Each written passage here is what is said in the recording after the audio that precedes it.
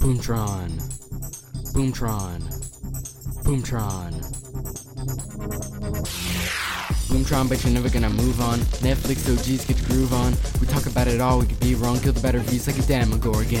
Boomtron, but you're never gonna move on. Just a few guys talking about the originals. Yo, pick your favorite show, we can put it on. We know it also, nothing's atypical.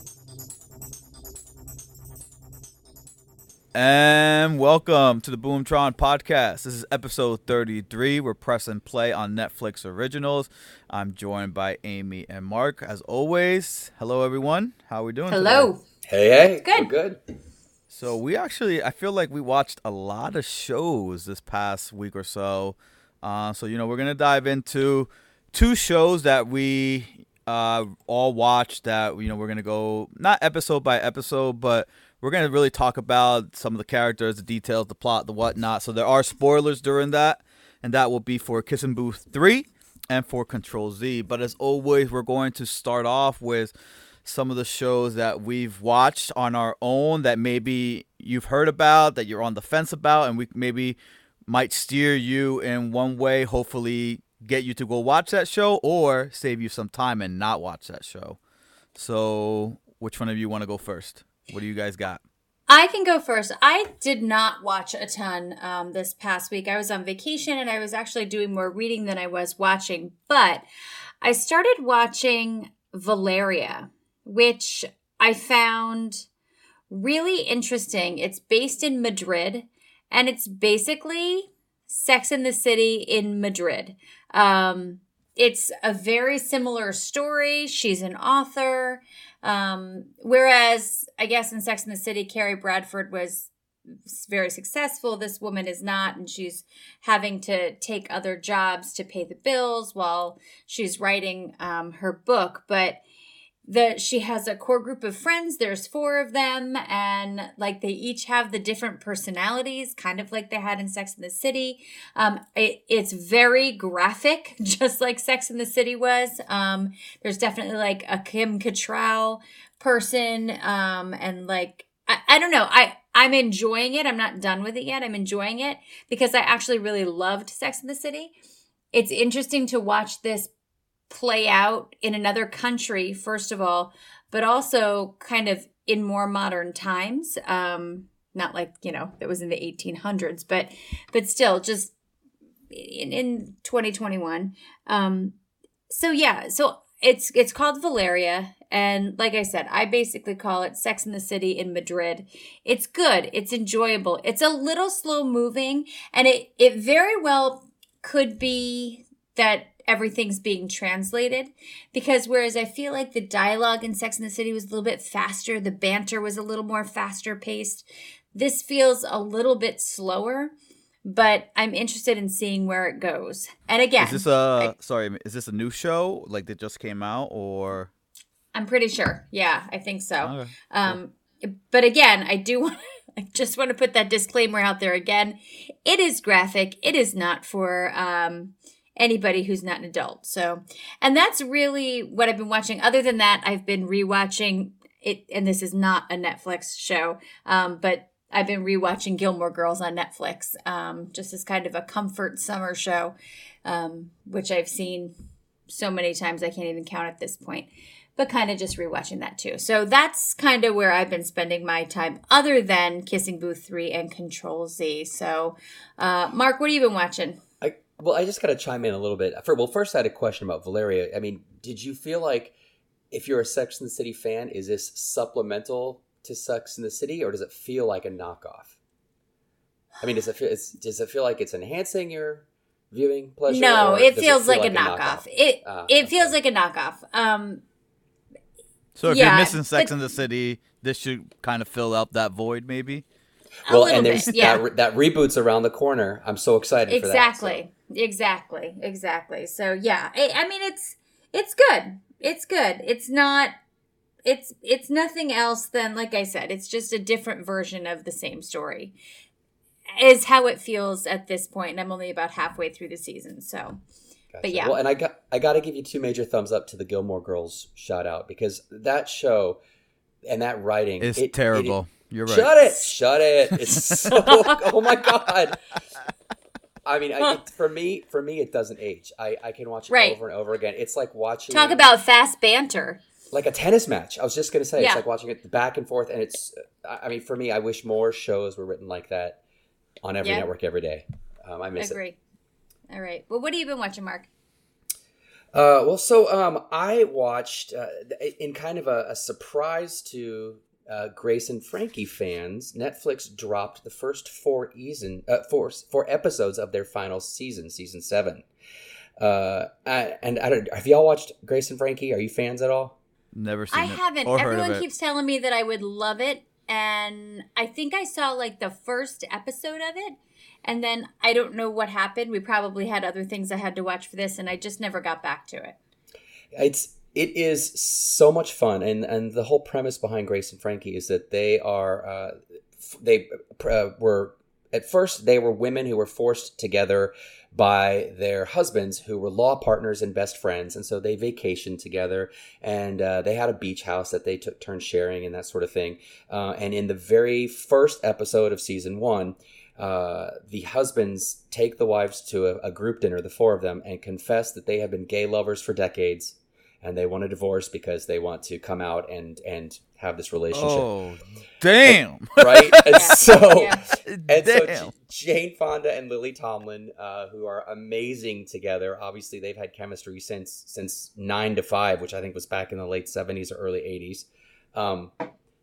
They play the wives. Lily Tomlin is a pot-smoking artist, ding-dong hippie with a huge heart, and Jane Fonda is a martini-swilling country club elitist with a very quick wit, and the two of them are, they could not be more polar opposites. And they have to live together, right? In one of the Yes. beach houses? Okay.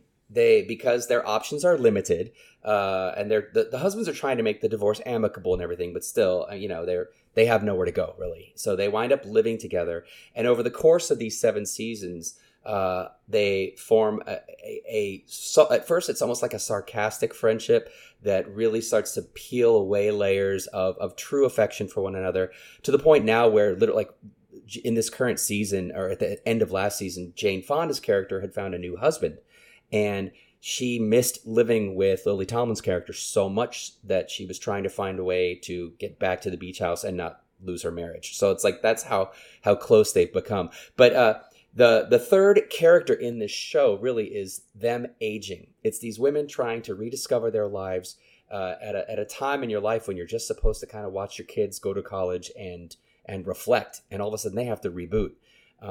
And they're doing it in the midst of dating and osteoporosis and sore feet and dementia and you name it. I mean, it's got everything. And the whole cast is great. They have they each have 2 kids who are adults with their own sets of problems that kind of weave into the storyline. Anyway, here we are at season 7, and all of these tapestry threads have all woven together for a cast of characters you can find something to love and hate about. Everyone, you're rooting for them, them, they feel like family, and if these 4 episodes are any indication, the rest of the season to drop in 2022 is going to be amazing. So super excited there. And then for me, my other one, I think that Diego, I think you watched too, was Vivo. Oh yeah, this was good. Yeah, I loved it. Well, should we jump into talking about that, or were there other things that you had seen, Diego? We could give it a good 2-3 minute. All right. Well, so Vivo is an animated musical. It was written by Lin-Manuel Miranda of Hamilton and In the Heights fame. Actually, the show was pitched, I read online, back in like 2010 before Hamilton, erupted. Yeah, he said this was like a big passion project for him. That it was his favorite thing that he's been a part of. Really? Well, yeah, that's what my wife said about it. And rightly so. I mean, I liked this show a lot. I could have loved it, and we'll get into that later. But I mean, it's got his signature all over it. He voices the main character, so you can't get him out of your head, literally. But it's got the genre mashups, the crazy tempo changes, the rap, and the amazing ballads. All of the things that I loved, and we all probably loved about Hamilton. It's there. It's got a cast that is almost entirely brown, which is so nice to see. So it's not just all of like the whitewashed Caucasian characters running around. They speak in Spanish. There's a real homage to Cuba and to Miami and the Latino culture there. So I loved that. It had sort of the basic premise of the movie is that Vivo is a what kind of monkey is he? I'm going to butcher the name. He is a I can't remember the monkey name. Kinkajou. A Kinkajou. That's what it is. Yeah. That fell into a mango truck and somehow wound up in Cuba, far away from his homeland, and befriends this old man named Andres, who the two of them have like a hurdy-gurdy type thing that he plays music and Vivo dances around for money in this town square in Cuba. They become very, very good friends. They fall into a really happy rhythm and routine, which the opening number is a rap/song between the two of them called One of a Kind that sort of sets the stage for the talent you're going to get in this movie. Then Andres finds out that his long-lost love, a singing partner named Marta, who left for the States decades ago and has become huge, voiced by Gloria Estefan, which is awesome. She sent him a letter saying, my farewell concert is in the next couple of nights. I would really love it if you could be there. Maybe we could play together again. And Andres reveals that when she had the chance to go to the States, he told her to go, even though he loved her with all of his heart, didn't tell her he loved her because he didn't want to hold back her career.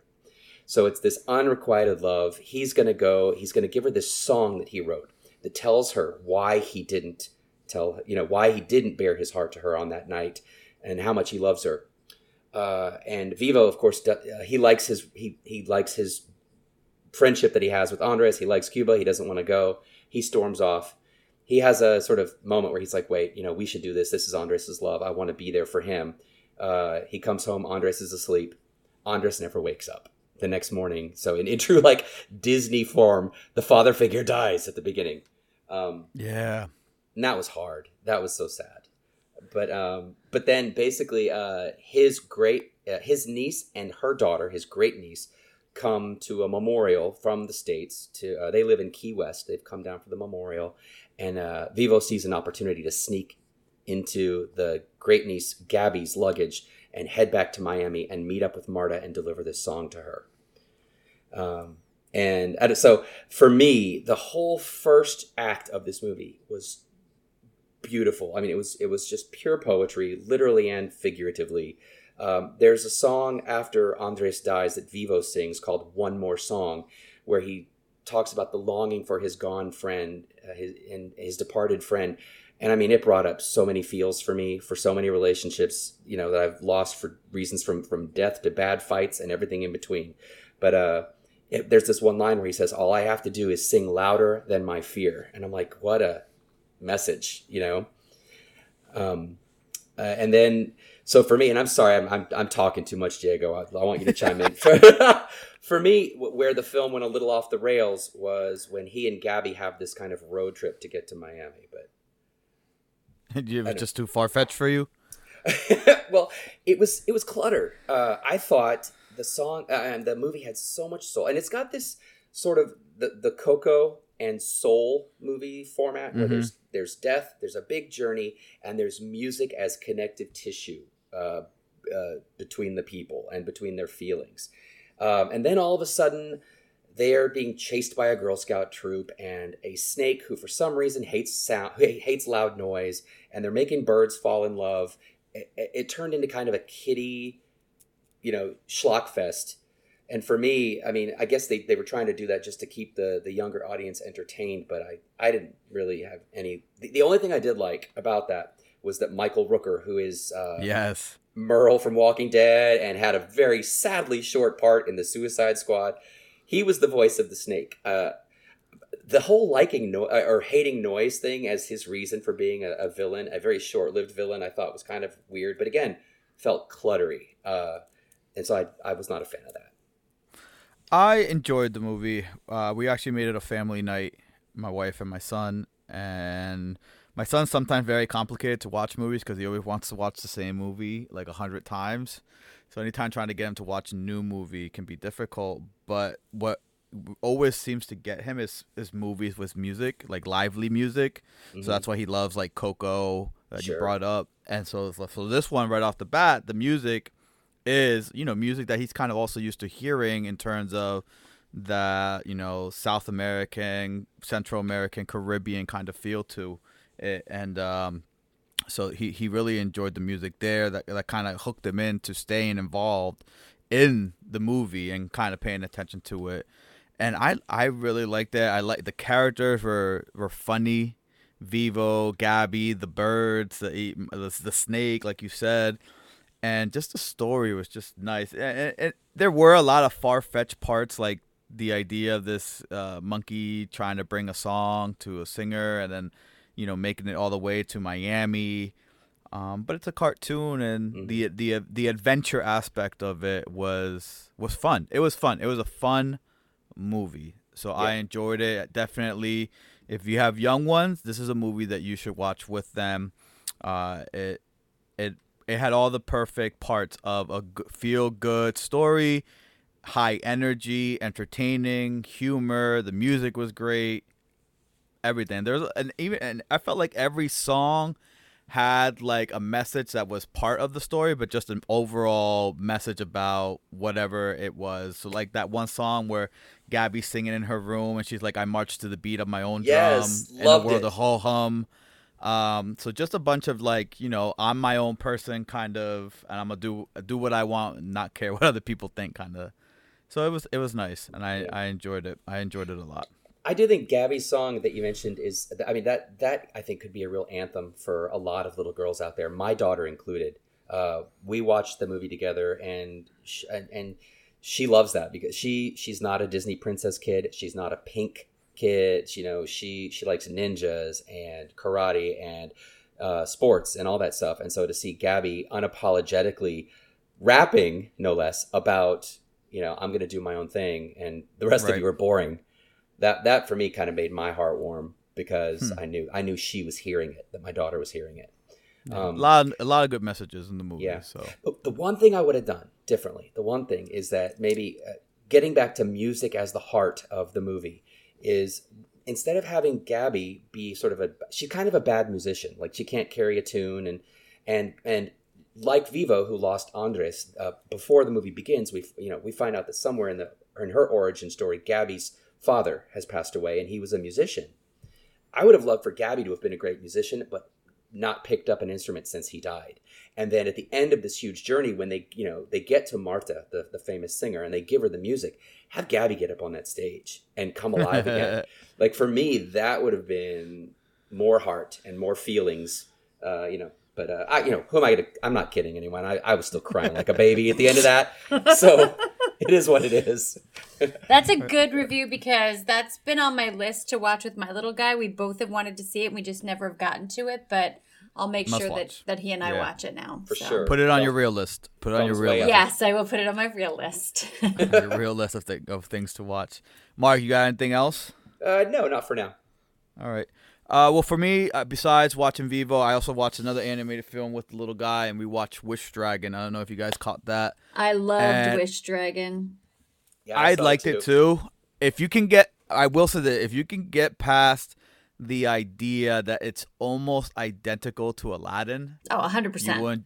You will enjoy this movie. It does have its own unique feel to it and its own unique touch in terms of, I like how they gave a backstory of how the genie became a genie, or the Wish Dragon became a Wish Dragon. Mm-hmm. I love that. I always talk about a good backstory, so I like that.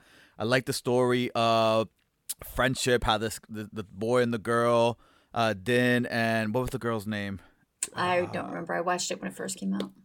But yeah, Din and the girl, like they were young friends from they were like babies or like kindergarten kids, and then her dad kind of broke out and his business blew up, and so she went to go live that uppity life, and she couldn't deal with Din and living in the the poor section of the city or whatever, and then all he wants to do is just get his friend back.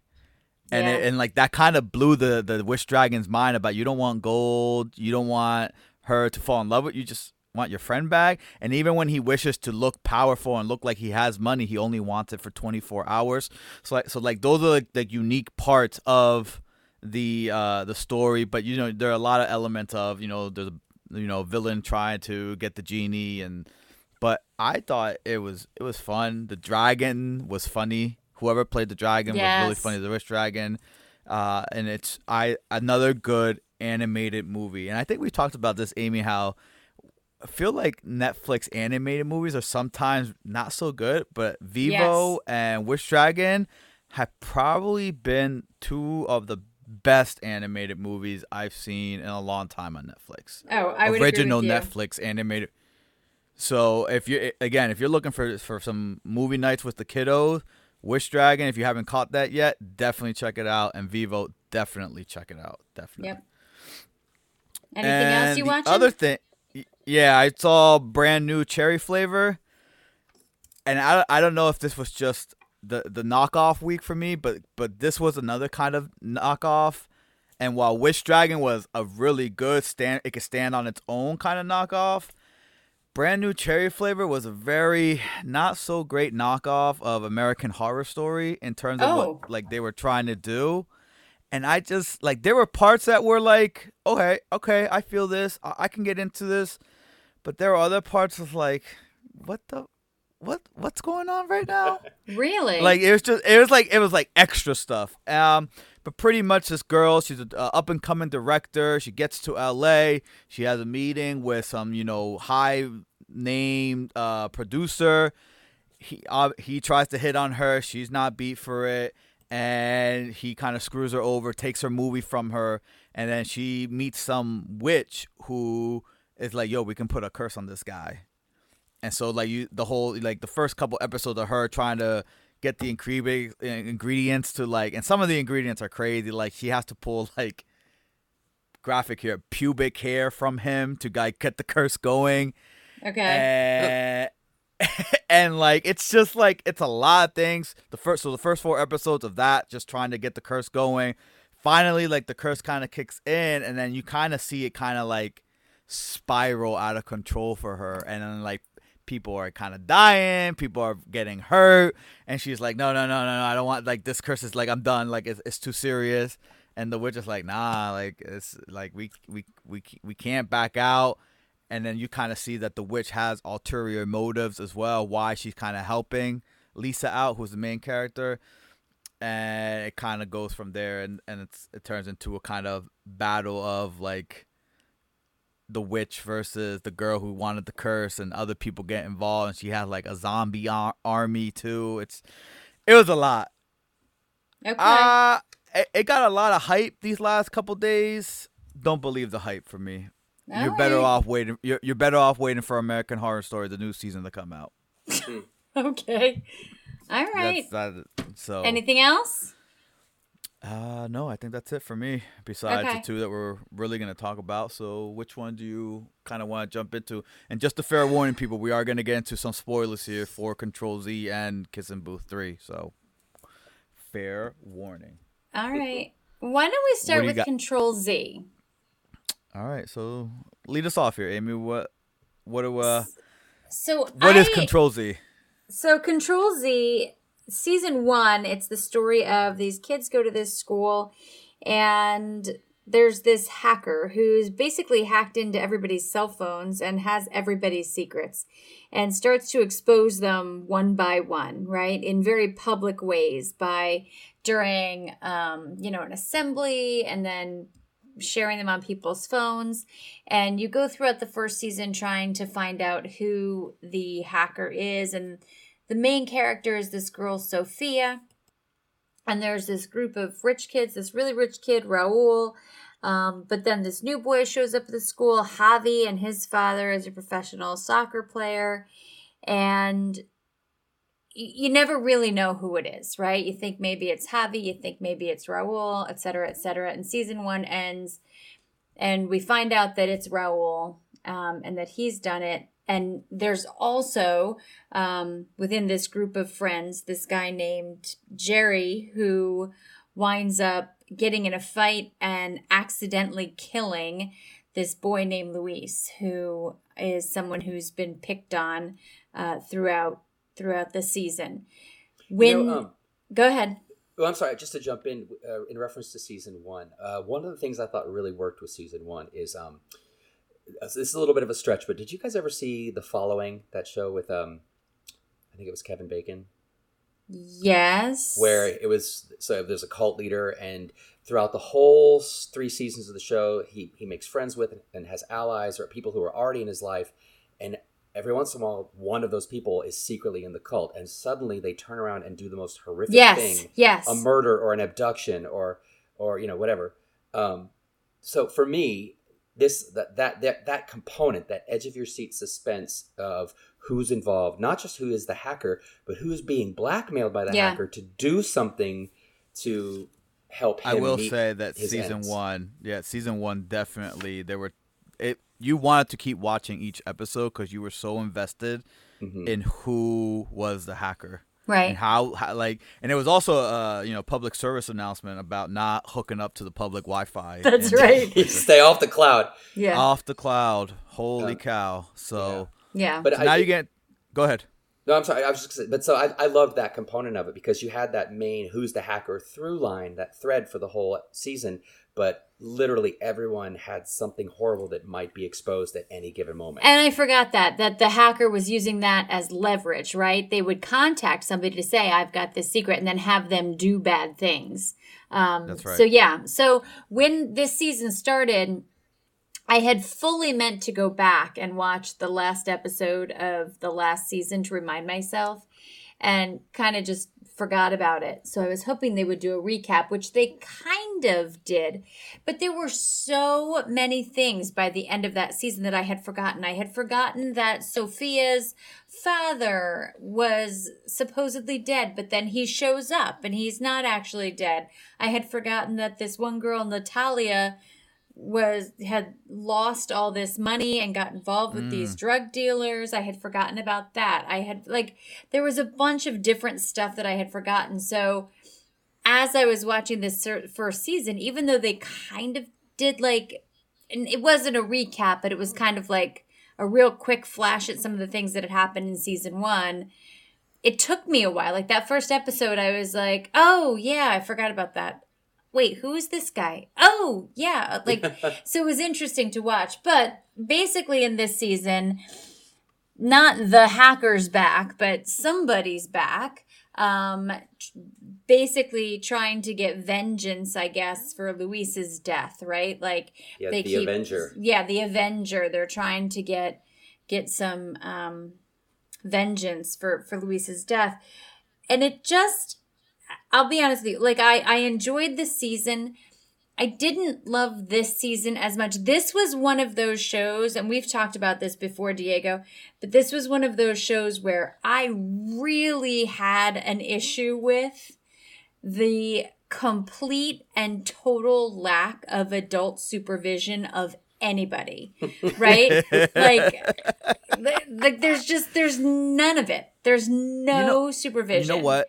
And I know we'll get to it later in the Kissing Booth 3, but there were times in the Kissing Booth 3 where I was thinking the same thing. Oh my gosh! There's kids are in high school, but they're taking shots at the bar at some. Yes. Is this a house? Is this a restaurant? But they're just freely drinking, and no one cares. Right. Well, I'll get to that with that one too. I had some issues with that too. But I think we always get into this. Is just we gotta put reality kind of to the side a little bit. And my biggest thing, and I don't know if we'll get into it, but in season 1, I think I said this, and I said it again in my notes, is how does Quintanilla still have a job? Right. Right. He's the worst principal ever. He's the principal in season 1, and just so much crazy, and he just had no control of his life, of his fiance, his fiance's kid, and the school in general. Right. And then in the first 2 episodes, he's still the principal, and later on, obviously, he ends up losing the job. But I just couldn't believe that he was still the principal even after everything that's happened. He was still the principal. Right. So it's just there's a lot of disbelief that you kind of have to put to the side with Control Z. Mm-hmm. But I will say that I think I liked season 2 a little bit, just because I didn't know what what was going on, and it wasn't until late, I think the last 2 or 3 episodes, that I was like, man, it's gonna be someone that is not really like a main player in the show. Right. No, I agree with that. I thought, and I made notes during the early part of season 2, it was going to be Lulu, his ding dong secretary with the I wrote the same thing. That's what I thought. You know what? There were points where I was like, man, I said to myself, I'm gonna be freaking pissed if Lulu's the freaking hacker in season 2 or whatever.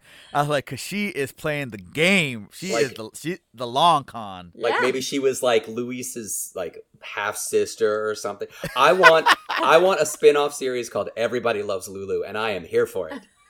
She's the best. I thought the same thing.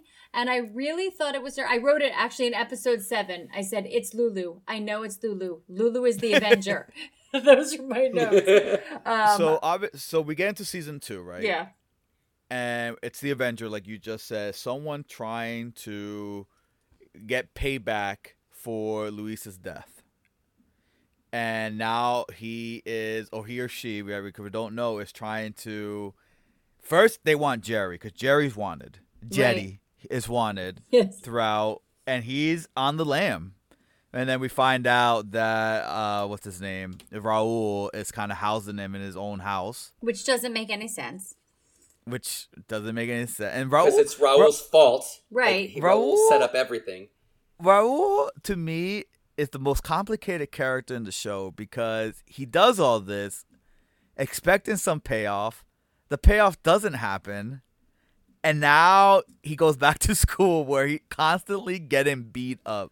The fact that he showed his face in school makes you literally just because he's in love, right? With Sophia, I'm coming back here for you, Sophia. What? And again, he's part of the reason why Quintanilla is such a bad principal because he's blackmailing the principal. Like, well. And side note, he, at the end of season 1, revealed to everyone that Sophia's father had faked his death. So her life is ruined because of him. Right. And she ends up falling in love with him. Which, that for me, that the whole of season 2, Sophia hooking up with Raul made me just like want to throw a brick at the TV. Like, she could be so smart and Sherlock Holmesian. Right. And then... It was going to piss me off if Raul was the Avenger as well. Right. I was just glad that she wasn't with Javi because Javi, I could not stand Javi this season. There was nothing about that kid where I was just like, ugh, is he on the screen again? Like his and the character. fact that he wore that coat to that party, that like 3-button, double-breasted coat from like 1977 was the most hideous thing I've ever seen. And from that point on, I said, if Javi doesn't get killed off in this show, I'm going to be pissed. Right. But in every episode, pretty much, someone got put into like PG-rated Saw traps from the movie Saw. Yes. You know, some peril, yeah. Yeah, so Buried Alive, they threw like a Molotov into Luis's mom's house, which I also didn't really understand. I don't know if I missed something. Why they threw fire? Was he trying to burn like evidence or the pictures or something? Because Luis drew that before he died. He was mad at his mom because she kept coming in and stirring shit up with the principal. That's right. Okay. And so they were mirroring all of his fantasy drawings, and there was a picture of her in flames. Right. Then one episode you had Alex tied up in the school in her panties. Right. Like, which later on you see that she did that all on her own because whatever. Right. Yeah. Then what were the other traps? The beehive for the principal. Quintanilla got trapped in the bathroom and they threw the beehive in there. That was terrible. That was terrible. That was terrible. I was like, oh, get him out. Even though he's a terrible principal. And then, you have pretty much the whole story starting to chase Jerry. It started almost focusing a lot on Jerry and like them trying to find Jerry and kind of use him as bait to lure out the Avenger. Right. And so you have Sophia and Javi at first. That all breaks up because then Javi hooks up with Natalia. Right. And he's all like trying to like get her, like help her out, and she needs money, obviously. Right. And she joins like an old person like a sugar daddy app. Yeah. And the sugar daddy that she first meet is Javi's dad, who she eventually, her and her sister go to hook up with later. Which is and Javi bananas. walks in on, and To Javi walks to in. blackmail him. Yeah. Yeah. Oh my gosh, what a disaster Natalia's whole storyline is. They find Jerry, and he's at, he's like, has a boyfriend? Are we going to call him a boyfriend? Yeah, kind of. So they go to the club there with him. They find him there, and what's the other guy's name? Pablo. Finds him. And Pablo takes the picture. So now Pablo gets the picture of Jerry, Raul, and Sophia. Sends it to the school. So now everyone hates Sophia. Mm-hmm. Which is another spin-off next to Everybody Loves Lulu. Right. No, can I interject something real quick? Yeah. No, I feel compelled to say this. So they tried to give Jerry, whatever we're calling him. I'm going to say Jerry. Jerry. Because they tried to kind of, through flashbacks and what have you, they gave him more of a backstory so that he's not just a cookie cutter bully. Luis had drawn a picture of him and given it to him, before all of the events of season 1. But Jerry's father saw it and was super homophobic and said that's really gay. And so Jerry gave the picture back to Luis, said don't ever draw me again, and then started making a show of really torturing Luis all the time. And that was kind of how the bully / homicide situation set up with them. So as they're showing all this, and they're showing Jerry start to kind of come to terms with his own sexuality because he actually does have feelings for men. He meets this guy, whose name I'm forgetting, but the bouncer that wound up kind of dating. Okay, so when he's telling this bouncer, I don't know what I am, I'm not sure, I have questions, and the bouncer guy says, meet me at this club. And it is the most disgusting sex S&M, Right. like men whipping men, lesbians on a pool table. That is not a bar where anyone would ever take someone who says, I have questions. Here are your answers. Holy crap. I'm watching that, and I'm going, I hope that there are not these little closeted high schoolers watching this show and thinking that is their first step out of the closet. Right. Because it's the third. Right. No, I'm kidding. But it was pretty crazy. It was pretty crazy. I have to say, I really liked Jerry. I really liked the backstory because he was a good character. backstory. The whole first season, I was like, this guy, he's awful. And right from the beginning in this season, there was just something that seemed different about him. And even at the end of last season, you could tell that he felt terrible that he had accidentally shot Luis.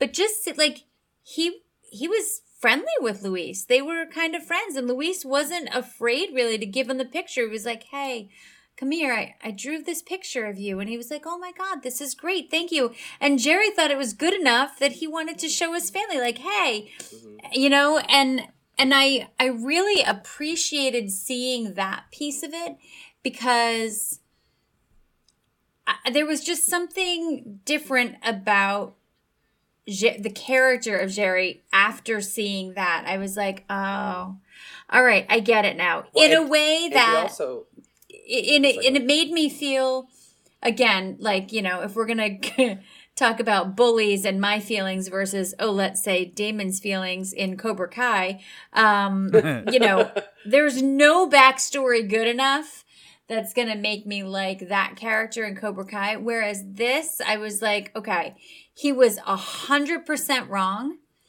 But man, the way that parents can mess up their kids, and because all the kids want are their parents' approval. And the minute that dad was like, that's disgusting, put it away, blah, blah, blah, blah, I was like, oh. And that kind of then go ahead, Mark. Well, I was just going to say one more thing about developing Jerry is that at the end of season 1, when Luis was in the hospital, he had this beautiful relationship built with Luis's mother. Yeah. He came out to her. She forgave him. They were holding hands in the hospital waiting room. Like all of that, you're going, wait, I can't hate him as much now. Right. And that for me is good character development. Yeah. So. And that backstory kind of ties into the reveal of Alex and who she's the Avenger. And the main reason is because she feels like she's the one that convinced Luis to show Jerry Yeah. the pictures. Right. And so like she felt obligated to avenge Luis's death because she's like, no one gives a shit about Luis. I did, and I felt terrible. It's all my fault, kind of thing, right? Right. So you kind of get that, and then you get the everything, and I think they did a really nice job of this. All the storylines meeting on the roof of the school, essentially. Yes. Right? Because go ahead. Well, just one thing that I really liked, going back and watching some of the portions of season 2 after the big reveal of Alex, is in the very opening segment of episode 1. They showed Luis's grave, and there are Post-its and flowers and things all over it. And on his locker, it said, there's a Post-it that says, "We will not forget you."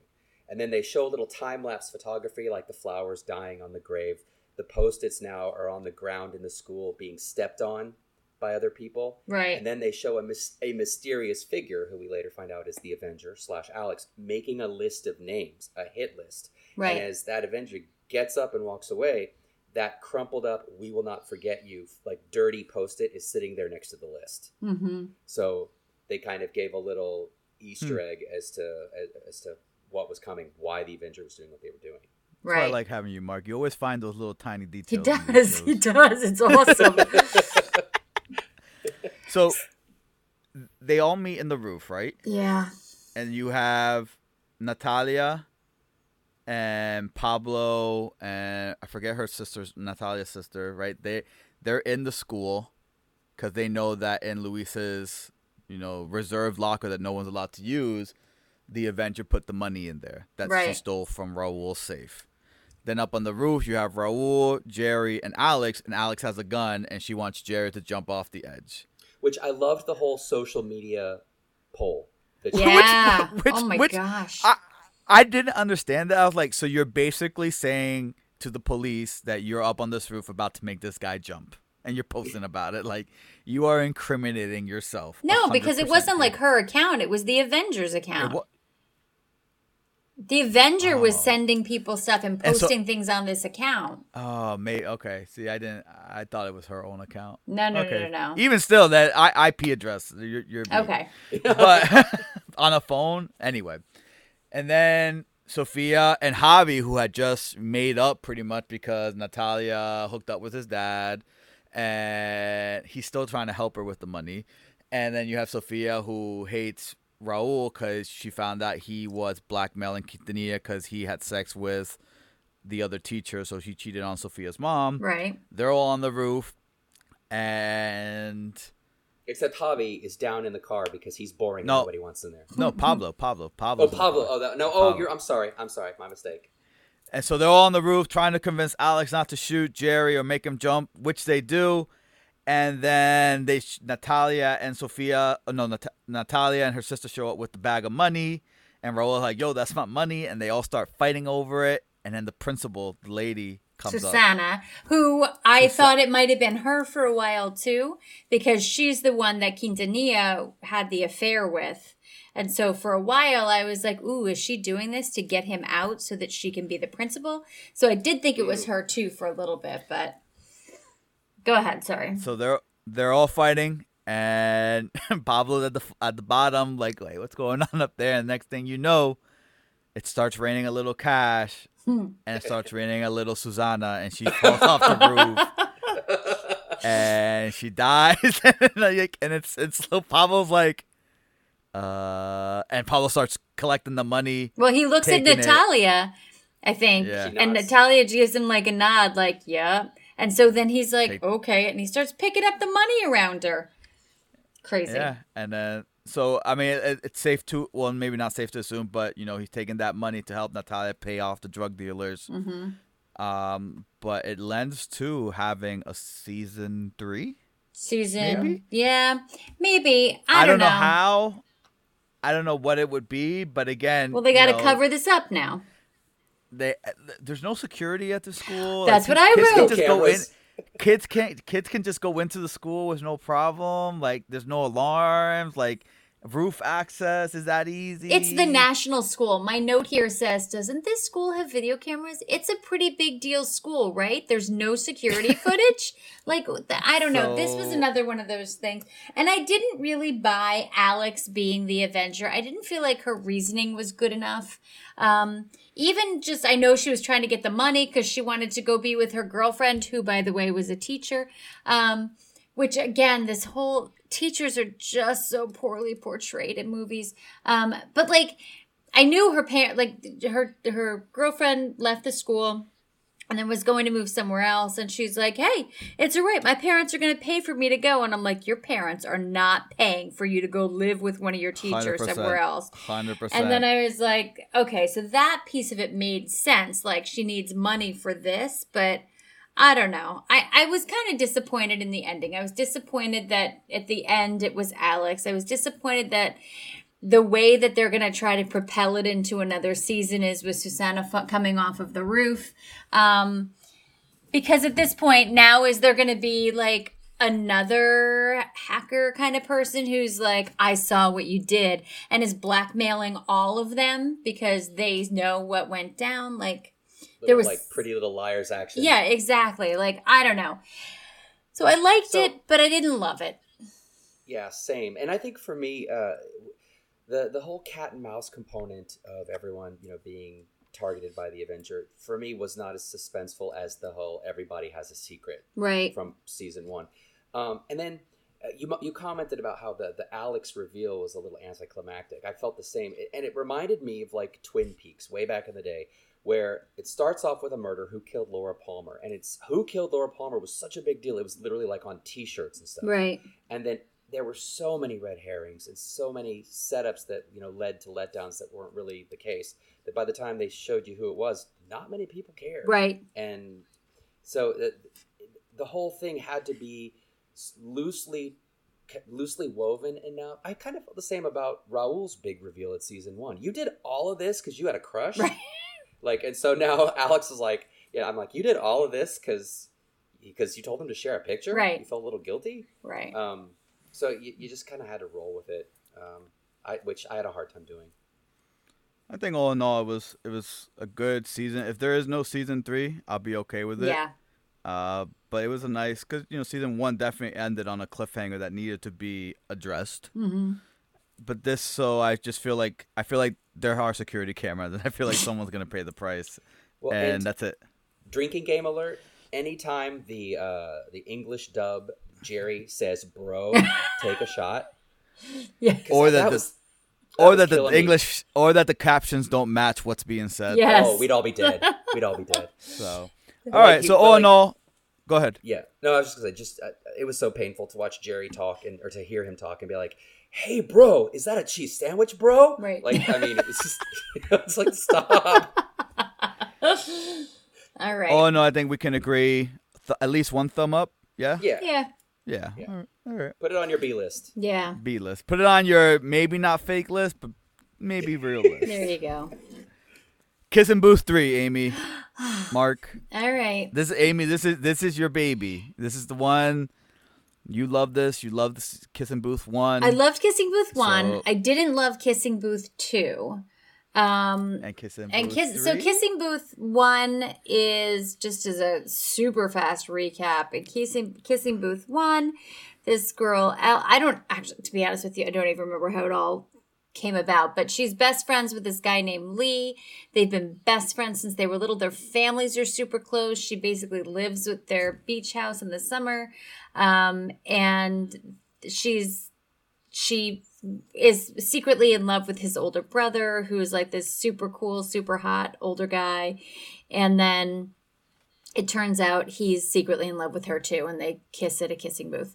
And then in the second one, they're dating, but he's at college, and his best friend is a girl, which she's super jealous of, which is weird because she has a best friend who's a guy, but his best friend is also a super hot girl with a British accent. And so they're trying to make that work, but then she winds up meeting this guy at home with the deepest voice. With the deepest voice ever. And they do this dance competition together and whatever. It's this whole thing. Kiss. And they kiss. She kissed him. She kisses him, and the boyfriend Noah finds out, but then by the end of the movie, they're back together again. So Kissing Booth 3, Kissing Booth 2, by the way, had nothing to do with the Kissing Booth. Kissing Booth 3 really didn't either until they kind of brought it back in the end. She and this was a no parental supervision. Is this really the choice that you're making? Lee and his girlfriend Rachel and Noah and Elle are spending the summer together, and they're just having this awesome, wonderful summer. And then they find out that Lee and Noah's parents are going to sell their beach house. And so these teenagers make a play to the parents, hey, why don't you let us live in the beach house for the summer? I guess they're all 18, but let us live in the beach house for the summer and we'll pack it up for you and get it ready to sell. And the parents, mom is Molly Ringwald, and they're like, okay, sure, that's fine. So now they're all shacking up in this beach house for the summer. And at the end, the conflict at the end of Kissing Booth 2 was Lee is going to UC Berkeley and Noah goes to Harvard. And Elle applies to both schools, and she gets into both schools. But she tells both of the boys that she's been waitlisted because she doesn't want to have to make a choice, right? And that was really my big issue with this movie, is it really bothered me that she was going to pick a school based on a boy. Either way, she's either picking UC Berkeley to be with Lee, or she's picking Harvard, because throughout almost the entire movie, she never talks about what she wants to study, what she's going to do. It's, am I going to go be with my best friend Lee, or am I going to go be with my boyfriend Noah? Like, that really bothered me. What? But you see that at the end of the movie, she realizes that was a problem. Well, she doesn't realize it. Molly Ringwald has to tell her at the end of the movie it's a problem. The mother of these 2 boys. She's still learning these life lessons. Yeah, I know that. But I almost went to college to follow a boy, and I was able to figure out that was the wrong choice, like at 18. But so that was really my big issue. Is you and Elle have a lot of similarities. We don't. But that was really my issue, is that I felt like Elle was solely motivated by these 2 boys. Everything she did was about these 2 boys, and making sure they were happy, right? But she was making sure that her father was happy, right? Like, yeah, I'm going to come home and I'll take care of my brother. Yeah. And I just found it really, there was a lot that just made me go like, come on, Elle, because she's smart and she's strong and she has so much going for her. It really bothered me. Anyway, that aside, the cute part of the movie was like, there's she and Lee, as they're cleaning up the house, they find this bucket list of things they wanted to do before they went to college. And so then they spend the rest of the summer trying to get this bucket list under control, which I loved. They did this go-kart racing dressed up as Mario Kart characters. And I loved it. They even had like little bombs that they were throwing on the track. And of course, Noah is way too cool for that. He'll go watch. But who turns up at the beach club that she works at but the guy that she kissed last season? And so he comes dressed up as Waluigi. And then, of course, he and Noah get in a fight. But so that was cute. They did a flash mob, which I thought that was cute. I liked a lot of the things that they did. But again, my big issue was just this making this strong girl character so weak, and all she cared about was the boys. Interestingly, also, as that's happening, though, you can see that Lee's girlfriend, Rachel, is really like, I don't think we should be like having a long distance relationship, but she doesn't know how to say it to him. So that's happening too. And then Elle's father now has a girlfriend that he's dating, and Elle is really struggling with that because even though apparently it's been quite some time, she's just not ready for her father to date somebody else. So Elle's got a lot happening. And I did kind of feel for her. Like, it's hard to think about college, and it's hard to think about things changing and ending, and everything's changing for this girl, right? Her dad has a girlfriend. She's going to go to college. She's losing one of these boys one way or the other, or maybe both of them. Their family is selling this beach house. Like, everything's changing. So it was a lot for her, but I liked it. I did like it. I enjoyed it. That was just my issue was Elle's character. Did you guys like it? What were your thoughts about it? It's just for me, it followed the same recipe as 1 and 2. Mm-hmm. Just very silly, very Lee and Elle centered. And even though Noah is her boyfriend, he kind of takes a lot of a back seat in this movie. Right. And I don't know if that's because he, in the movie, wanted to take a back seat. Like, he didn't want to take part in anything. Right. Like, he was just too old for everything. I did like at the end there was the kind of callback to the end of... when does he go to college? Is that the end of season 1? Yes. So he's going up the escalator and Elle's there looking up, waiting for him to turn back, and he doesn't. Yeah. And then in the third movie, he's going up the stairs after 6 years, which the whole time me and the wife were thinking about, oh, is there going to be a Kissing Booth 4? Right. And they're in college, but then they do the fast forward 6 years. And you see Lee is now engaged to his girlfriend. Elle got like a super short haircut. And Noah shows up. He's in a nice suit. They talk. And he's like, yeah, let's meet up. And he goes up the stairs. And this time he looks back. And Elle like, oh, my God, he looked back at me. It's beautiful. Right.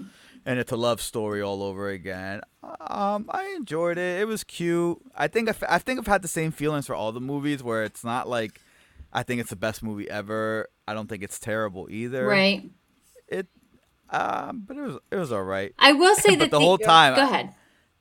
I was gonna say, and the whole time, my wife was like, "Is there a kissing booth in this one? Where's the kissing booth?" Right. I did like that in the end. She doesn't go to UC or Harvard. Like, I did like that. It made me sad that the adult had to sit her down, but I can't complain because I'm always looking for the adults to intervene and give some common sense. So they finally did. I did like that, she chose herself, right? She figured out what she wanted to do and then is going to a completely different school. So that made me happy. Otherwise it felt... I think that's the only way it can end, right? Because if she goes to UC with Lee, well, he's already got like a new friend at UC and he's going to be fine because their friendship's going to survive. And if she goes to Harvard, and that's the thing, Noah's character was always kind of tough for me because a lot of the time I'm like, he's not really that nice. But you could tell that he really did love her. And I liked the fact that once he found out that she had gotten into both of the schools and that she was probably picking Harvard for him, he's like, listen, you got to make your own choice, but if you pick Harvard, you're not going there with me. And I really liked that because I felt like that was him looking out for her. Like, you can't choose me. You have to choose. You'll always protect her. Right. You can't choose me. You have to choose you. So I did like that piece of it. Mark, you didn't see the whole thing, did you? I had not finished the whole season 3, but I had gotten through seasons 1 and 2 to prepare for it. And so for me, what I felt like, because I watched a few episodes of season 3, the formula for 1 and 2 really worked. And it was fun and light with a little bit of that sort of teen drama. But I think that as with any kind of show, like think back like shows like Glee, as the kids get older and life becomes more real, you start to kind of lose that comedic element, the fun element, or if you go after it, it feels more forced. And I felt like in season 3, the montage. Well, I will say this: the Mario Kart episode was inspiring. Right. I love that. But like the bucket list was so dumb. Right. Like it was so dumb. And who's paying for all that stuff? Yeah, seriously. Right. I mean, I think their Lee and opening Noah's montage family at the is paying beginning. for it. I guess, yeah. That's why they had to sell the house. So I liked it. I'm kind of with Diego. What I've seen so far, I liked it. I think they made a smart move by doing the fast forward 6 years. Yes. It kind of gets them out of having to do a fourth one. I'd be shocked if they did a fourth one. But if you took the ride with Kissing Booth 1 and 2, you have to watch 3 to kind of get that closure. I definitely recommend so that you do get that closure. Again, this is not gonna win any awards. No. But it's if you saw 1 and 2, you should definitely watch 3. Right. I love the fact that the way that they're going to show that they're all older is that she has a haircut and he's wearing a suit. Like, oh, they're adults. It's so Felicity. Got it. Short hair and a suit. You're adults now. That just made me laugh. Adulting. That's an adult. That is an adult haircut. Yeah, I guess so. Maybe I need to get that, but I don't know. All right. So real quickly, do you guys have anything that is on your list of things that we kind of want to, keep on our radar to kind of help people make a decision? Amy, I don't know if you have your list of 20 things that you say you're going to watch, but only watch one. But, if you want to rattle off your 20, go ahead. And when you watch only one, okay. we'll know. All right. I have a list. There's not 20. Diego, we should guess which one she's Yes, you should. It's like 40 truths and one lie. Or no, 40 lies and one truth. So I would like to see, if possible at all, we'll see, maybe not, Clickbait. I want to see Black Island. I want to see The Chair. I want to see Open Your Eyes, Out of My League. The Witcher is coming back. I want to see The Witcher. Postmortem, No One Dies in Scarns looks good. I can tell you I'm definitely watching this next one, He's All That, which is kind of a remake of She's All That, which is a movie that I loved. And then Sweet Girl. And that's where I'll end my list this time. What about you Mark? guys? He's All That looks like it could be interesting if you like the first one, because it's that kind of role reversal with the girls, Right? And, choosing the guy, and it's incorporating social media and stuff, and they have the dance number on the prom dance floor. Yeah, I can't with those. I know. So for me, Clickbait for sure, The Chair for sure, and I was thinking about you, Amy, so much with The Chair, since it's she's an English department head, Mm-hmm. your love of literature and everything. I'm Yep. curious to see what that plays out as. The only other one is, and I've already started watching it actually, is Bake Squad, which I figured, Diego, you might be watching. That didn't even pop up on my list. I'll it's check it out. Bake it's cute. It's got I'm forgetting now the hostess.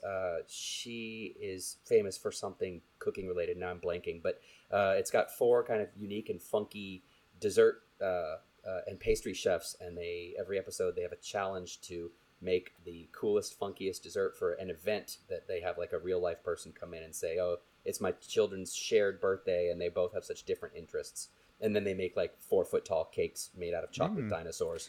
But Okay. I gotta ask you, Diego, so that's it for my list, but have you watched Cooking with Paris yet?